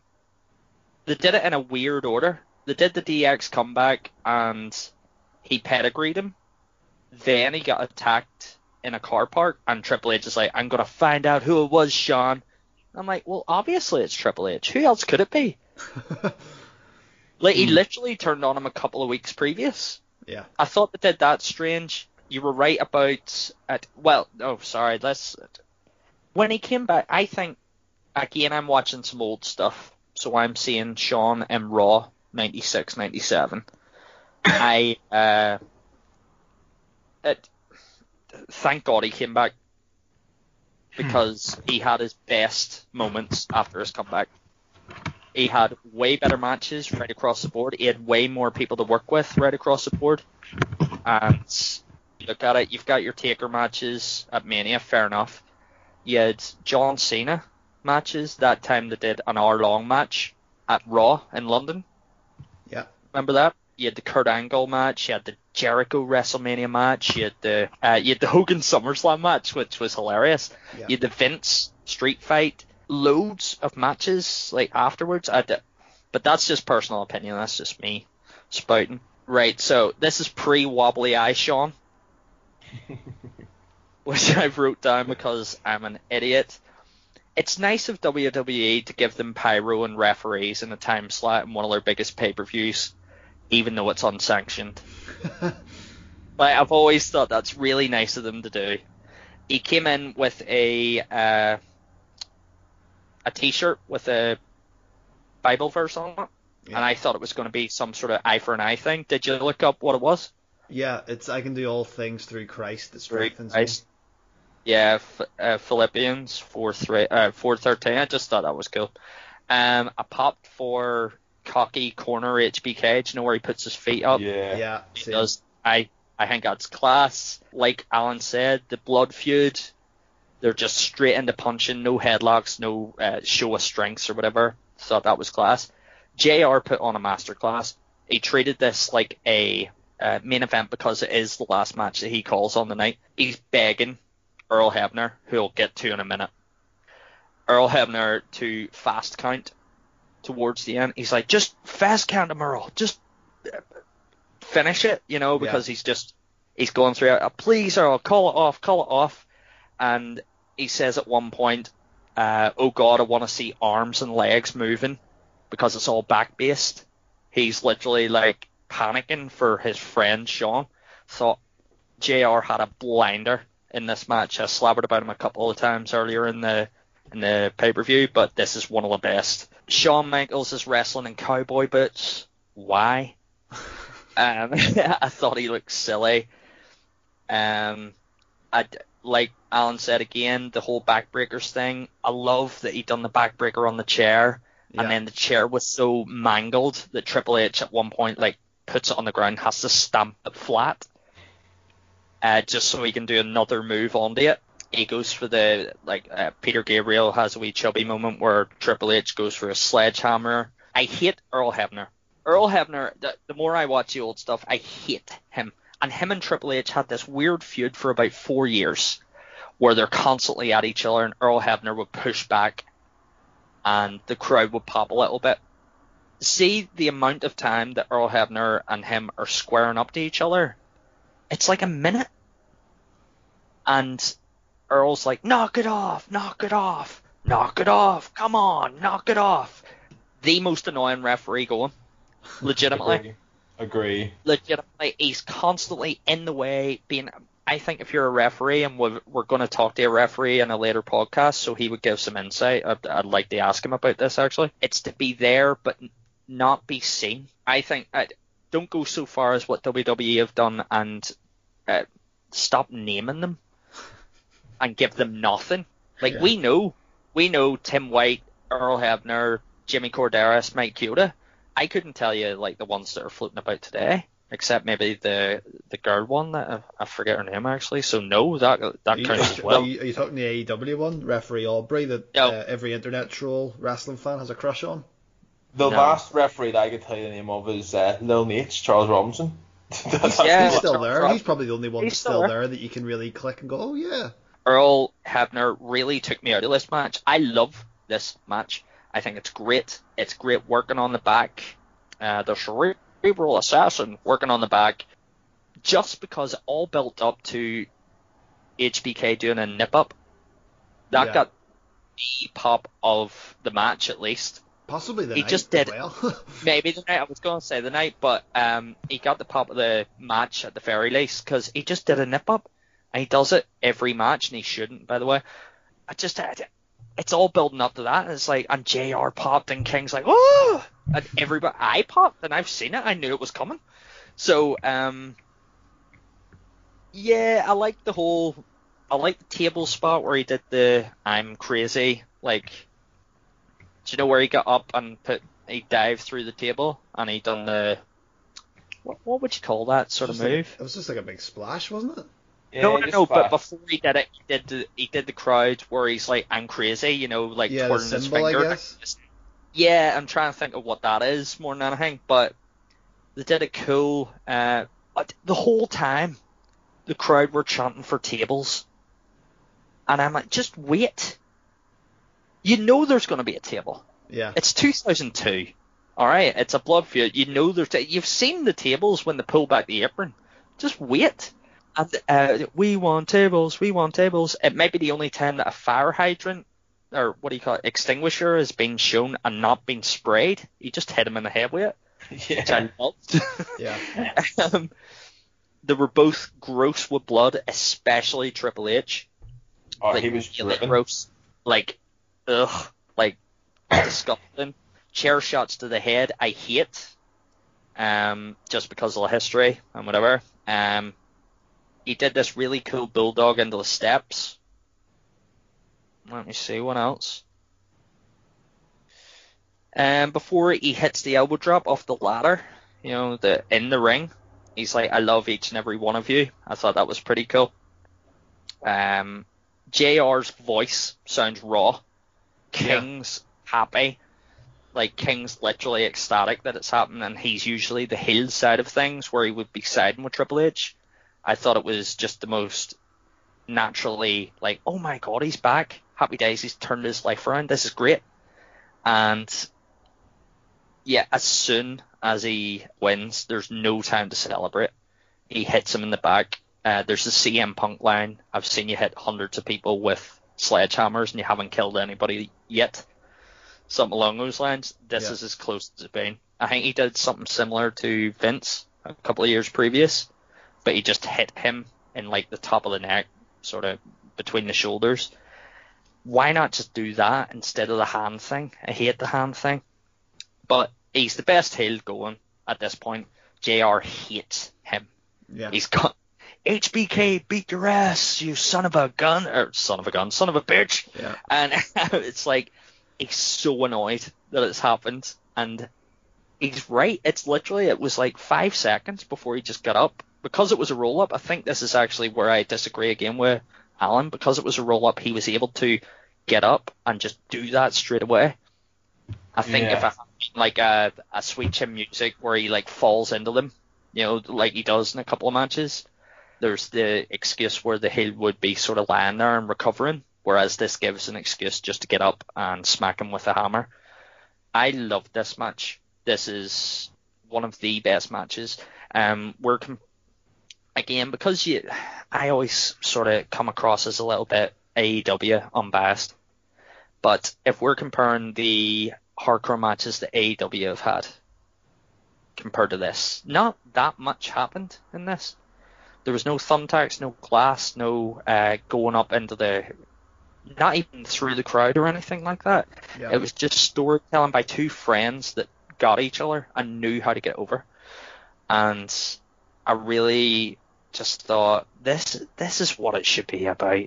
You can have blood, you can have hammers and chairs and stairs and tables and whatever, but you don't need to be like killing each other and kicking out every time. Like the fact that it ended with a roll-ups, it's not to me. Yeah. It's like he caught him with a wrestling hold. No matter how much he beat him down, he caught him with a wrestling hold. He is the best wrestler of the night. That's what I was going for, and that's kind of Triple H's arc against Shawn Michaels has always kind of been in my head. That he's always been that one step better than him. Yeah. And this proves that I love this match. Except for Earl. If it had been Jimmy or Mike as the ref, this would have been a 10 out of 10. It was a 9.5 because of Earl Hebner. I think just to jump on some of the stuff you said there, I think the way you put it, I understand the finish, and yes, given that the follow-up does make a great deal of sense, and you're right, the fact that it happens, there's no, like, you kind of go into that match expecting Shawn Michaels is going to get the win here, and he's going to, like, have this big, like, celebration, there'll be fireworks going off and all, and you're almost expecting that, and the crowd's expecting it, and JR and Kane are expecting it, and then suddenly it's like, boom. This is wrestling. You said it. This is what it's all about. This is wrestling at its finest, when it makes you feel emotion. Like, you're watching this thing, and you're like, there is the elation of Shawn Michaels winning, and it's like, boom, straight back down to earth. He is laid out. And I fully 100% agree with your assessment of Earl Hebner in this match. It goes on for so long. And just like, this, I'm kind of sitting there thinking, and it did take me out of the match for a minute or two, because you're like, this is a street fight, unsanctioned. Just hit him. Just smack him. Exactly. It is, and we were talking about Eddie Guerrero and Chris Benoit on being like big. Triple H is an absolute specimen of a human being. Like, he is like a Greek god, and Earl Hebner is this old, balding guy. Like, shove him about, like, just take him out, and then beat the life out of Shawn Michaels some more. So yeah, that really did bug me, and Earl Hebner has always bugged me, and I just wish he would go away.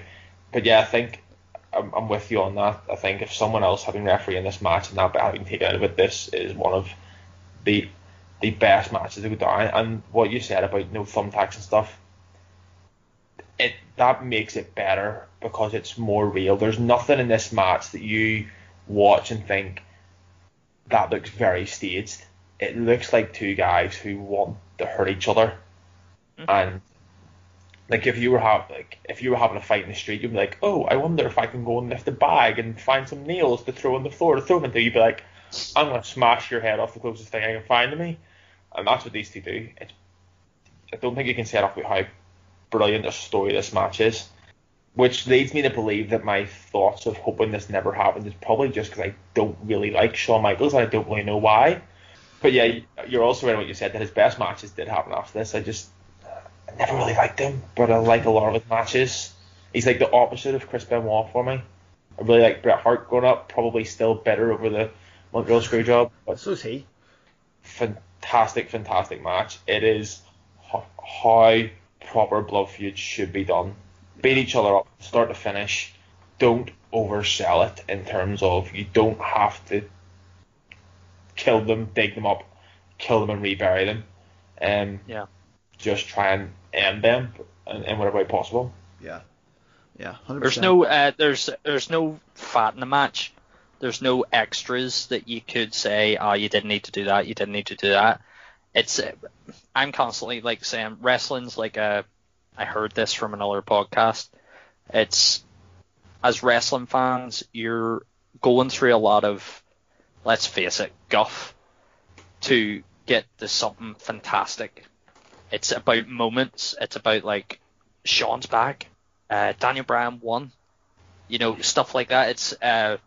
It's little moments, and I think this is one of them. This is proper I just thought it would never happen at this point, and then Shawn Michaels is back, and he's changed his life, and he's a good guy now. Let's go for it. I've always been an HBK fan, so yeah, I get what you're saying, but yeah, fantastic match. 9.5 out of 10. Yeah. Because of yours. I mean, I can see where both of you are coming from, and the points that you differ in, and what you have both said that you agree in. I would also be in agreement. Fantastic match.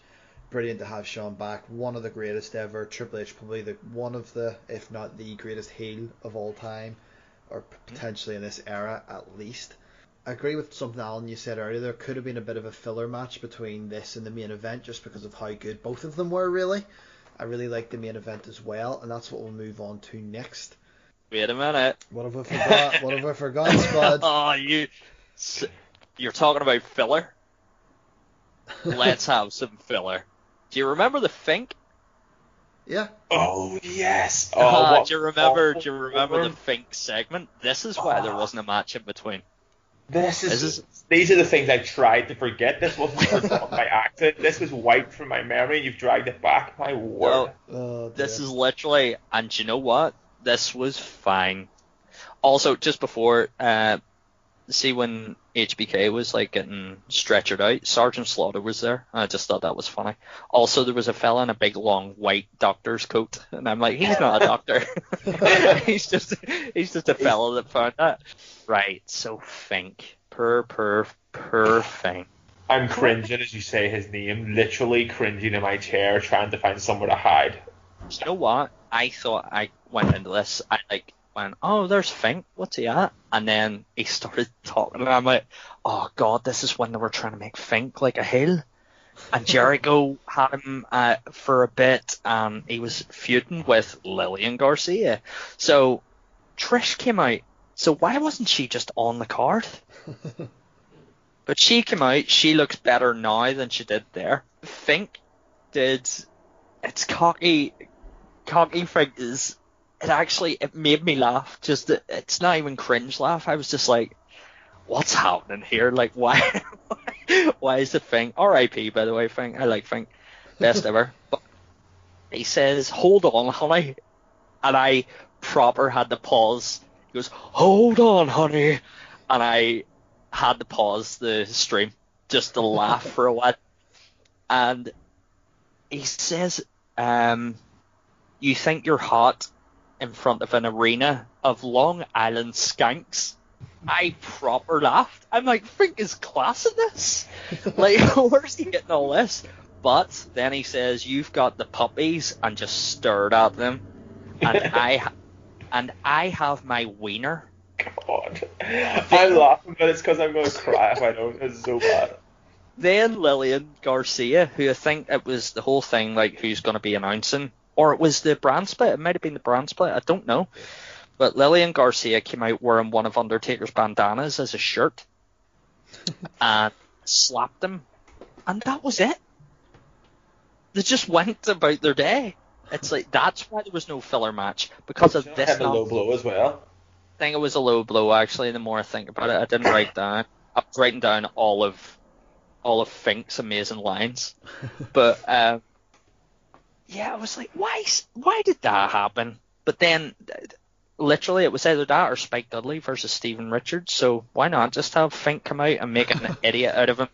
Yeah. Why not just tell a person that's been there 3 decades that you don't care about them and just make them look like an idiot in front of the world? So, yeah, bad times. Yeah. Moving on from the bad times, let's move to some good times and a phenomenal main event. In my opinion, one of the best SummerSlam main events of all time. In terms of in-ring work, it was good. You had 2 stars, 2 believable stars, 2 draws. Let's put it that way, 2 draws respectively. Brock Lesnar in the UFC, The Rock in obviously WWE, but also in Hollywood. 2 huge names. At this stage, Brock's pretty young, pretty fresh. They're building new stars.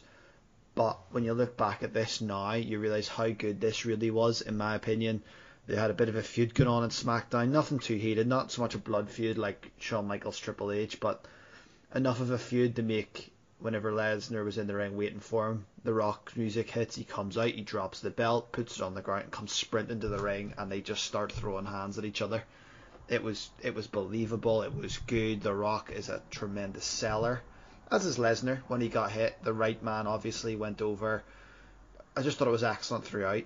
Very, very hard, in my opinion, to find anything to criticise in this main event. I'm hugely like a fan of this main event. I'm trying to struggle for words now. I'm a huge fan of this main event. Dave Meltzer rated it something stupid like 3.25 stars. Me and Spud compared other matches that were 3.25 stars or higher to this match just to have a laugh at the lunacy that Meltzer's came off with this one.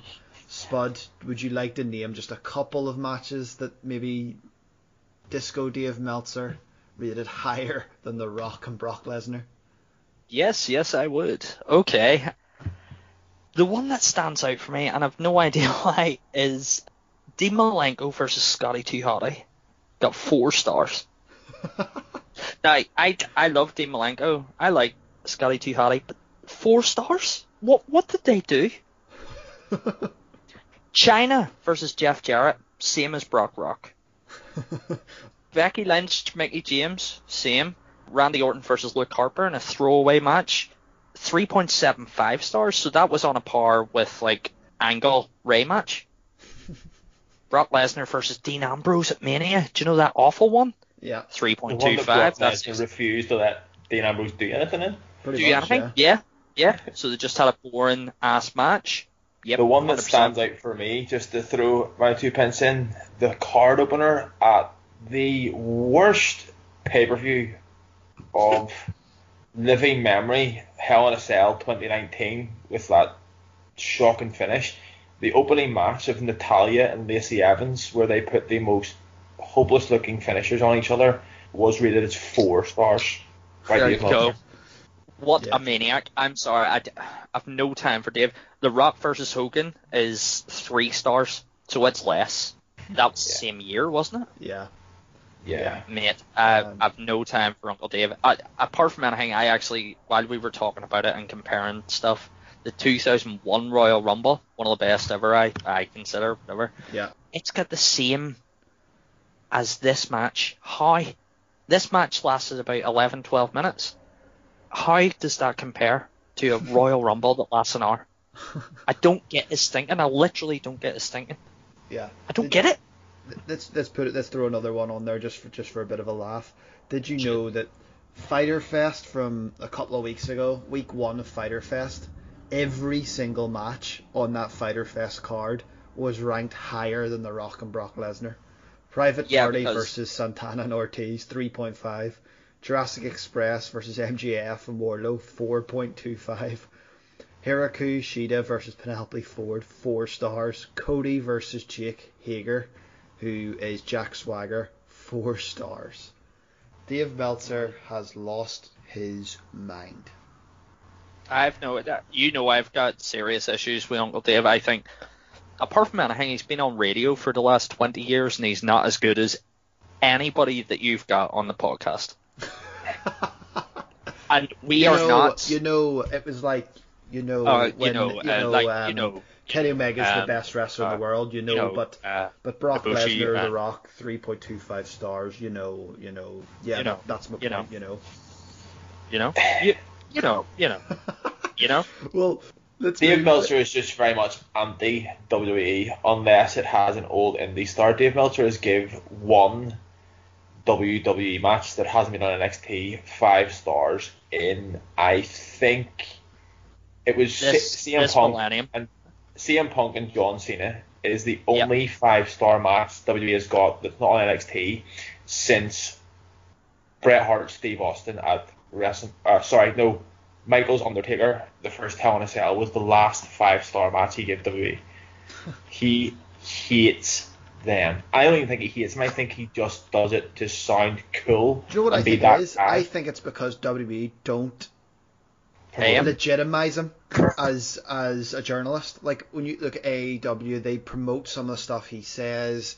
You look at other promotions have promoted some of the stuff he says. New Japan make a big deal of him being at ringside. There was a very funny clip I heard of him. He was reviewing something and he says he went to SmackDown and he brought his laptop and they wouldn't let him in with his laptop. Good. And all I was thinking about was, here's Dave Meltzer sitting in the crowd with his laptop out trying to take notes on SmackDown.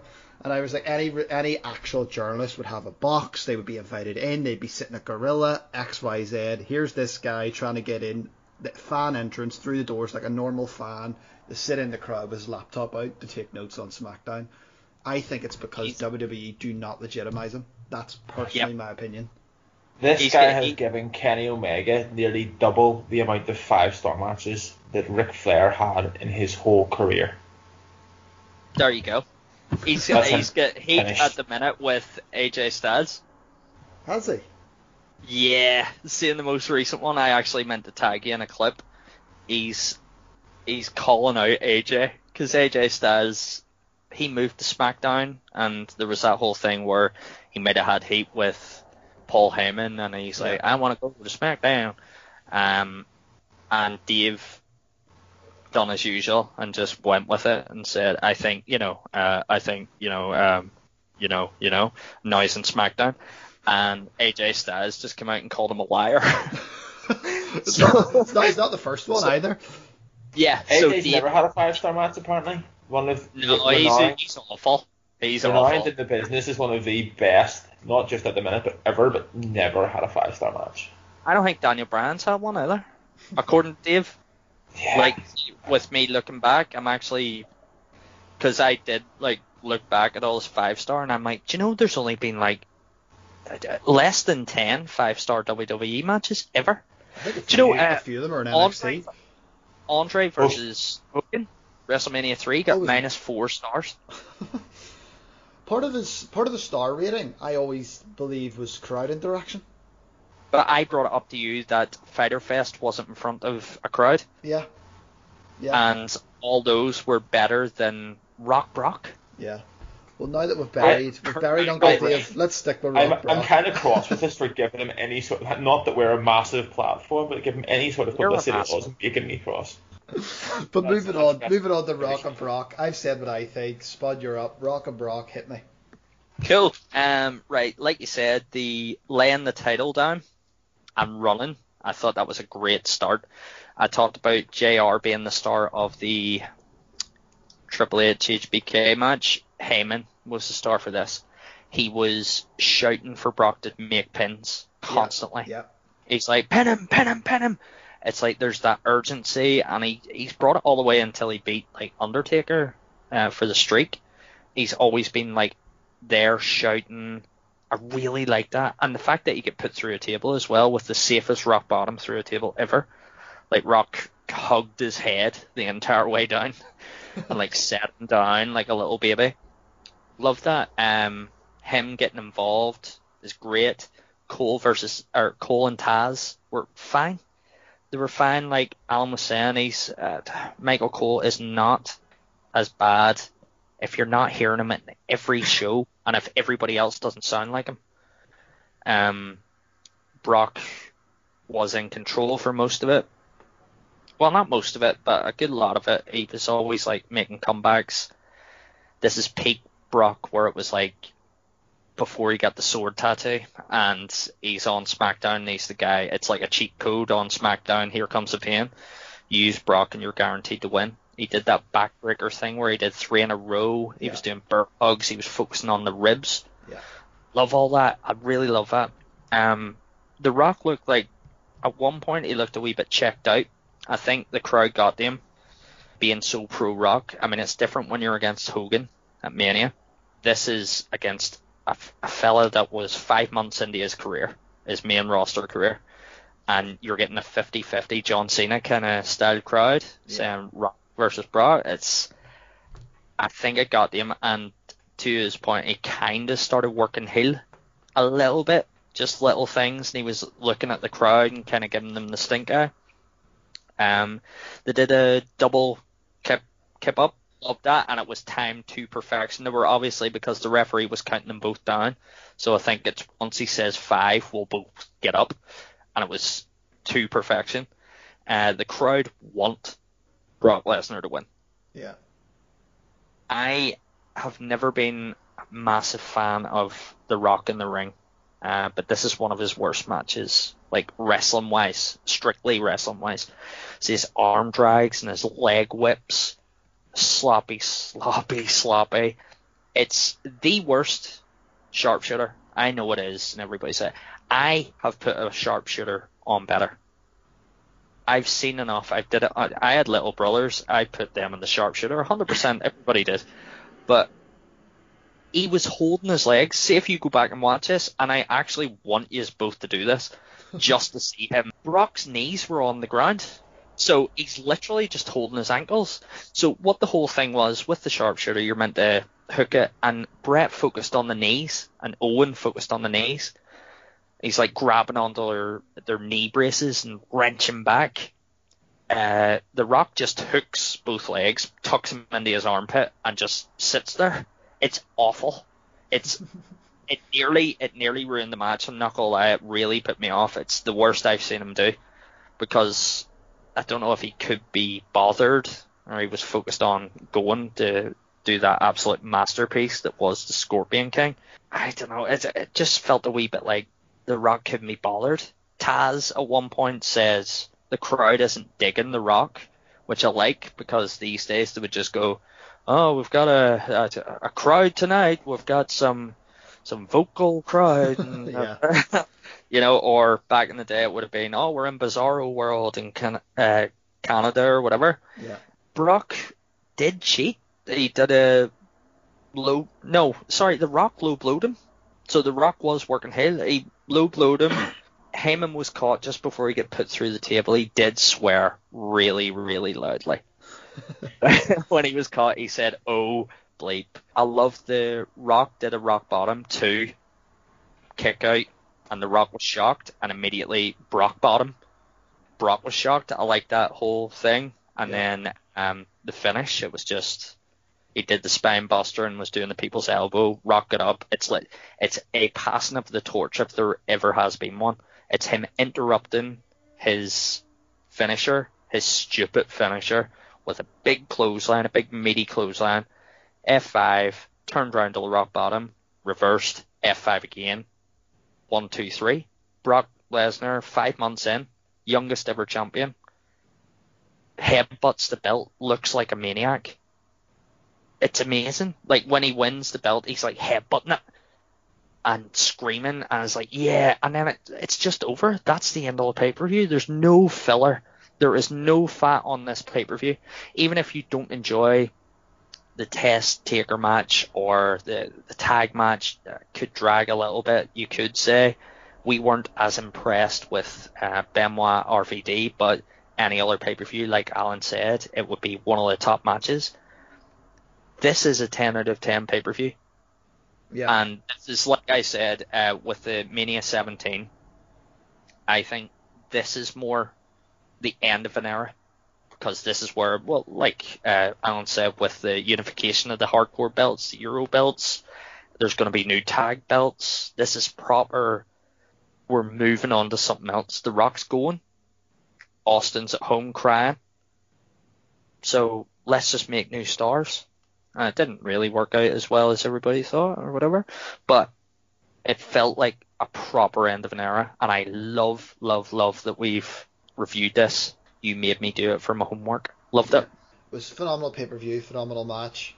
Alan, have you anything to add to this match before we wrap up? In terms of the actual match, I don't think you can. Spud's kind of nailed it. The Rock came in, was supposed to be the face, and Lesnar was supposed to be the heel, but I think the fans had checked out on The Rock a bit more than he checked out on them, because they're kind of sick of him. The Rock at this time was kind of going off for a few months, doing something movie-wise, and then coming back and she's like, "Oh, I'm the champion again."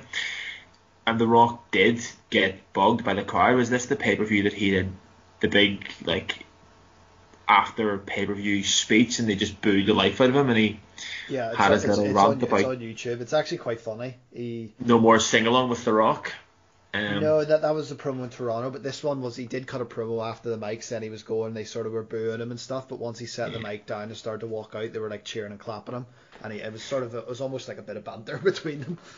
This was a key point for WWE. Their two biggest stars were Austin and The Rock, and as Spud touched on there, Austin was sitting at home having a little powder puff over the fact that they wanted them to put Lesnar over, and he didn't want to do it the way they said, so he went home, took his ball, went home, and no one knew if he was coming back. He suspected, but never knew, and The Rock was heading off to Hollywood. They needed this to work, and I loved the build to this. It wasn't just this pay-per-view. The build to this in so many of the matches, we already touched on the build to Triple H and Shawn Michaels, and even it's quite a quick one for Angle and Rey Mysterio and stuff at the start, but they didn't just shoehorn Brock Lesnar into this match. They started him off where he came out, he destroyed Hogan, and they touch on it, and Heyman brings it up where they ended Hulkamania, and the commentators touch on it during the match. He won the King of the Ring. He robbed through the King of the Ring tournament, and it was the first King of the Ring that they gave a title shot at SummerSlam since Mabel, who went on to be Viscera, won it in like 94 or 95 or something. So it all made sense. And he went over RVD, which I thought was a nice touch, because RVD was like Heyman's guy and Brock was the new guy. So they built it really well. The Rock was the man. While I wasn't particularly a fan of The Rock in the ring, I think he had to have someone across from him who he could really bounce off. He obviously had incredible matches with Austin and stuff. I don't think he was the best in the ring, but he was so charismatic that you just couldn't dislike him as a character. I agree with Spud's taking the sharpshooter. I think some credit needs to go. The only thing that saved that sharpshooter was the commentary. I think it was Taz bounced in, or no, actually this might have been, sorry, I'm stealing Michael Cole's credit here. It was Michael Cole bounced in and tried to make it look a little bit better. I think even they recognised that The Rock had kind of half-assed that and talked about how Brock was too strong for him to get him in a property, and tried to sort of save it a little bit. I loved the Brock bottom. I thought it was probably pre-planned and written down for them, but I thought it was very witty at the time. Heyman is fantastic on the mic, but back then he got involved in the matches. He didn't just stand there shouting, "I'm an advocate." His sneaky wee grab of The Rock and choking him and slapping him, and then it was a safe bump, but he still took a bit of a bump. It really sold the match. Heyman was super in this. He coached The Rock. It was like every move. He was a proper manager. Wrestlers, managers come now and they stand at the side, they bang the apron a little bit, they maybe distract the referee. He managed Brock through this match as if this is a fresh guy. You almost were bought into the fact that Brock, while an absolute freak of nature, is fresh, and Heyman is there to guide him through this. And I agree with Spud. I think Heyman takes this match from a very good match to a great match. Despite the fact that The Rock really wasn't as invested in it as he could be, but the whole bill was brilliant. And as I say, the right guy won. Lesnar had to win this. They built him up as an absolute freak, unstoppable force, and The Rock, while maybe not as heavily invested in this match as he had been in some previously, did little subtle things that The Rock was classed as a veteran here. You kind of forget that The Rock had only been around for maybe 5 or 6 years, but was so charismatic that he bounced on pretty quickly. He was in the twilight of his career, already had matches 15 years later, but he did little subtle veteran things like just throwing the belt down and sprinting to the ring. It kind of was a case of, okay, The Rock isn't coming in, going on to every ring post, showing off with his... one of the coolest things that anyone does with a belt, where he just whips it back over his shoulder, and I think it's one of my favourite images in wrestling. But he's like, nah, not having that. This guy needs to be taken serious. And I think things like that really put Lesnar over as an absolute machine. And then the very fact that there wasn't 18 kickouts. Every title match at a big pay-per-view nowadays, it's finisher, kick out, finisher, kick out, finisher, kick out, over and over again. It wasn't that. There was a rock bottom.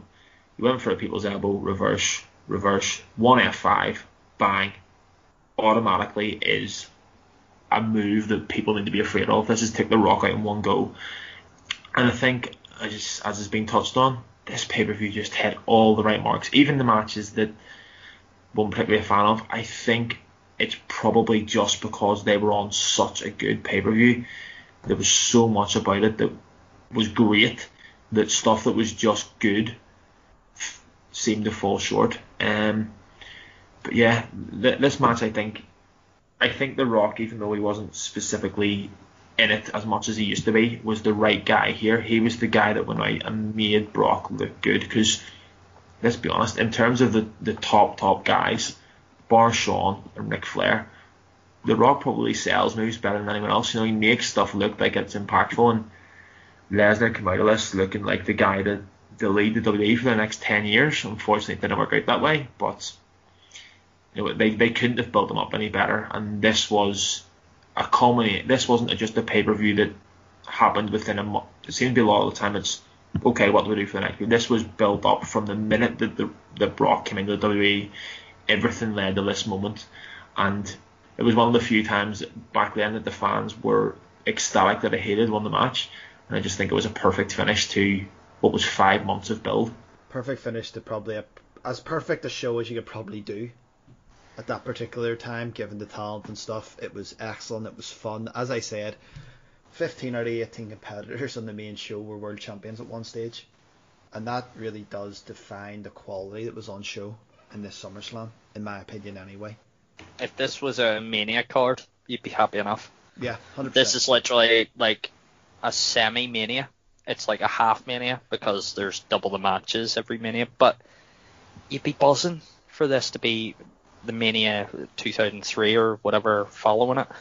10 out of 10, lads. Honestly, I might rewatch it tonight. Yeah, just solid show from start to finish, isn't it? You know, yeah. Everything's good. There's, even as Alan said, the matches that we weren't too bothered about, they were still good matches. It's probably just hurt by the quality of the card more than anything else. You know, even of the character. You know what I mean? Like Undertaker Test was decent enough, but because it wasn't Deadman Undertaker and you were kind of bored of that Taker, it sort of made you switch off a little bit. Yeah, it's literally like we've already said. I think we're casting like the RVD Benoit match would have been the best match in any other pay-per-view of that year. Yeah. You know what I mean? It's a strange thing. It shows how good the pay-per-view was, top to bottom. Yeah. Just if you've nothing to do and you've the WWE Network, or somebody you know has the WWE Network, just go for it. Just whack it on. It's an easy watch. It's not even that long. Plus the Fink's in it talking about puppies. What can't you love? There was nothing on the card. I've touched on it before. I love to just suspend reality and watch it and just get lost in the action that's going on. One of the things that bugs me more than anything is when you're watching something and 30 seconds before something happens, you think they're doing this to do this in a minute. There's none of that in this card from top to bottom. Even like they do spots. Shawn has his elbow drop off the ladder. You know, they have their interferences. There's nothing that you look at and think, this is so obviously what's going to happen next. Everything just seems smooth. Everything flows. Everything makes sense. Even stuff you don't particularly like the roll-up finish, it all makes sense when you see what comes after. It is wrestling as it should be. I can't really say too much about it. I'm glad I probably never would have watched this pay-per-view again if we hadn't been doing this. As much as it's a privilege to join yourself and Spud, it was great to go back and watch this because I enjoyed it. I sat and watched the whole thing through, and it was over too soon. And it's not often you say that about a pay-per-view anymore. Yeah. Let's both thank Potsy. Thank you, Potsy, mate. Thank you for bringing us back at the R9. What a guy. We'll do it again next year and see how we feel. Yeah, we'll review it again. We'll do the whole thing again. Test is useless. Maybe by that stage I'll have got over my bitterness about Shawn. Need to get over this screw job, man. Yeah, I was going to say... Brett's over it. Brett isn't over it. Brett is not over it. Maybe a year from now, Dave will have seen sense with his star rating, but he probably won't. But he may have retired. He'll be AEW TV champion or something by then. That's a great show, actually. Odds on the next TNT champion. The only person Cody Rhodes will drop the belt to. 5 star. Well, gentlemen, it's been an absolute pleasure. I know it's late with you. Go and get to bed if you're going to bed, or continue to drink some beers, Spud. I'm assuming you're Cheers. I'm assuming you're having a few cans. I heard you opening a can earlier, so I thought I meant to say to you about enjoying your beers. That's why I had to have the toilet break, mate. I'm about a 6-pack deep, but yeah.